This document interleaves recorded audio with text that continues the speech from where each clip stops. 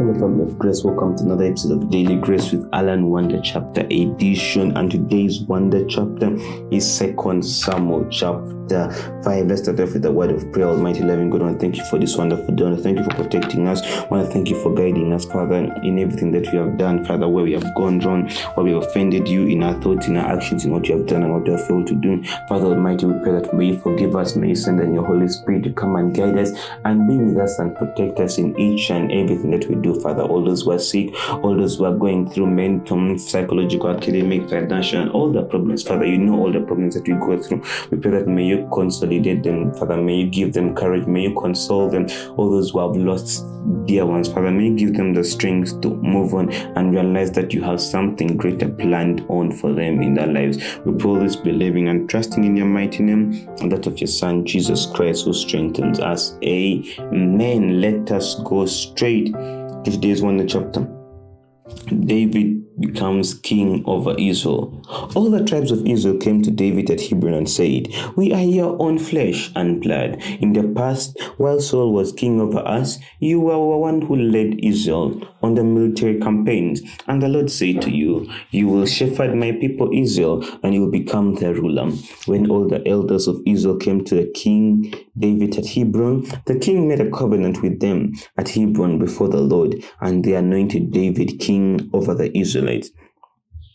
David was 30 years old when he became king, and he reigned 40 years.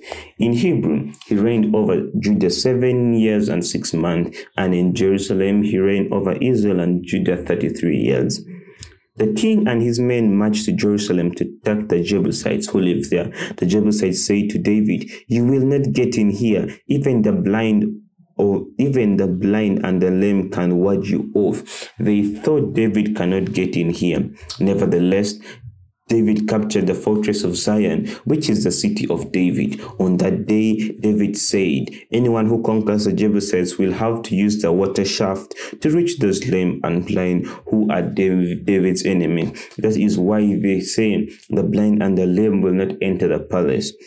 David then took up residence in the fortress and called in the city of David. He built up an area around it from the terraces inward, and he became more and more powerful because the Lord God Almighty was with him. Now Hiram, king of Tyre, sent envoys to David, along with cedar logs and carpenters and stone masons, and they built a palace for David. Then David knew that the Lord had established him as king over Israel and had exalted his kingdom for the sake of his people Israel. After he left Hebron, David took more concubines and wives in Jerusalem, and more sons and daughters were born to him. These are the names of the children born to him there: Shammua, Shobab, Nathan, Solomon, Ehab, Elishua, Nephag, Japhia, Elishama, Eliadam, and Ephilet. When the Philistines heard that David had been anointed king over Israel, they went up in force to search for him. And David heard about it and went down to the stronghold. Now the Philistines had come and spread out in the valley of Rephaim. So David inquired of the Lord, "Shall I go and attack the Philistines? Will you deliver them into my hands?" The Lord answered him, "Go, for I will surely deliver the Philistines into your hands." So David went to Baal Perazim, and there he defeated them. He said, "As waters break out, the Lord has waters broken out against my enemies before me." So the place was called Baal Perazim. The Philistines abandoned their idols there, and David and his men carried them off. Once more the Philistines came up and spread out in the valley of Rephaim. So David inquired of the Lord, and he answered, "Do not go straight up, but circle around them and attack them in front of their poplar trees. As soon as you hear the sound of marching in tops of the poplar trees, move quickly, because that will mean the Lord has gone out in front of you to strike the Philistine army." So David did as the Lord commanded, and he struck down the Philistines all the way from Gibeon to Gaza. And this is where our wonder chapter for today ends. Let's go straight to what message do we learn. The first one comes from verse 6. The king and his men marched to Jerusalem to attack the Jebusites who lived there. The Jebusites said to David, "You will not get in here, and even the blind and the lame can ward you off." They thought David cannot get in here. Amen. Now this is verse 6. And you see these people, the Jebusites, they are underlooking David. They are underlooking David, and they've been abused him and sent insults to him to the extent where they say that even the blind and the lame can ward you off. Can you imagine? Shamelessly. These people didn't know the story of David. They did not know how blessed and how David had found favor in the eyes of the Lord.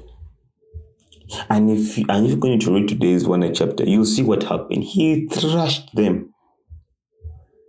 People will always underlook you. People will always say you can't do ABC. People will always speak bad about you. People will always throw insults to you. But you should never let those insults confuse you. You should never let those insults stand in your way. Why? Because the Lord has something big planned for you. The Lord has something so big planned for you that all you have to do is to stay strong and be patient and wait. Be patient and wait. Let them do the talking. But when it's your turn to do the talking, you will do it with the Lord. Why? Because you are his servant. And why? Because you are under his team. People will always say what they want to say, but after you have achieved your results, they'll come back and they'll be like, wow, what God does this person serve? So we always have to be strong. We always have to know that we shall face a lot of criticism as Christians. Not everyone will love you. Not everyone will want to see you prosper, but you should not give up. You should not let that weaken you. And when you go to verse 10, you ask yourself, why did David become so powerful? Why and how did David become so powerful? Let's go to verse 10. We shall hear the answer. And he became more and more powerful because the Lord Almighty God was with him. How? He became more and more powerful because the Lord Almighty God was with him. So I just want you to know that as long as the Lord is on your team, as long as the Lord is with you, trust me, nothing will be hard for you. Nothing. You will prosper and prosper. Only and only if the Almighty Lord is with you. And if you want God to be with you, then you should respect his commandments. You should respect his regulations because he has put them there for a reason. You should be obedient. You should listen. And verse 19 tells us the best. So David inquired of the Lord, shall I go and attack the Philistines? Will you deliver them into my hands? The Lord answered him, go, for I will surely deliver the Philistines into your hands. You see David again seeking guidance before the Lord. He asked the Lord to show him direction. He asked the Lord to direct him. And that is something that we ought to do as Christians. We should not based on our own human judgment. We should not base on our own human thoughts. Why? Because our human ways will lead you to fail, will lead you to fall, and you'll fall so badly. But if you stick to the Christian way, if you stick to the godly way, you will see victory after victory after victory. And lastly, let's go to verse 25. So David did as the Lord commanded him, and he struck down the Philistines all away from Gibeon to Gaza. Obedient. And I'm sure you're very tired of hearing this, but that is the word, obedience. We ought to learn to be obedient. We have to respect and listen to what the Lord is going to tell us. If you want to succeed, if you want to be like Solomon, if you want to be like David, if you want to be like Samuel, if you want to be as powerful as these leaders in the Bible, we ought to be obedient. Because if you cannot listen, if you cannot pay attention to where the Lord is guiding you, then you're not going to reach the destination that you want to reach. Once you get some time, read 2 Samuel chapter 5. What do you get? What message do you get? Feel free to write to us dailygracewithalan@yahoo.com or send us a direct message on Instagram or Twitter at dailygracewithalan. Remember, the Lord can use one word to send 1,000 messages.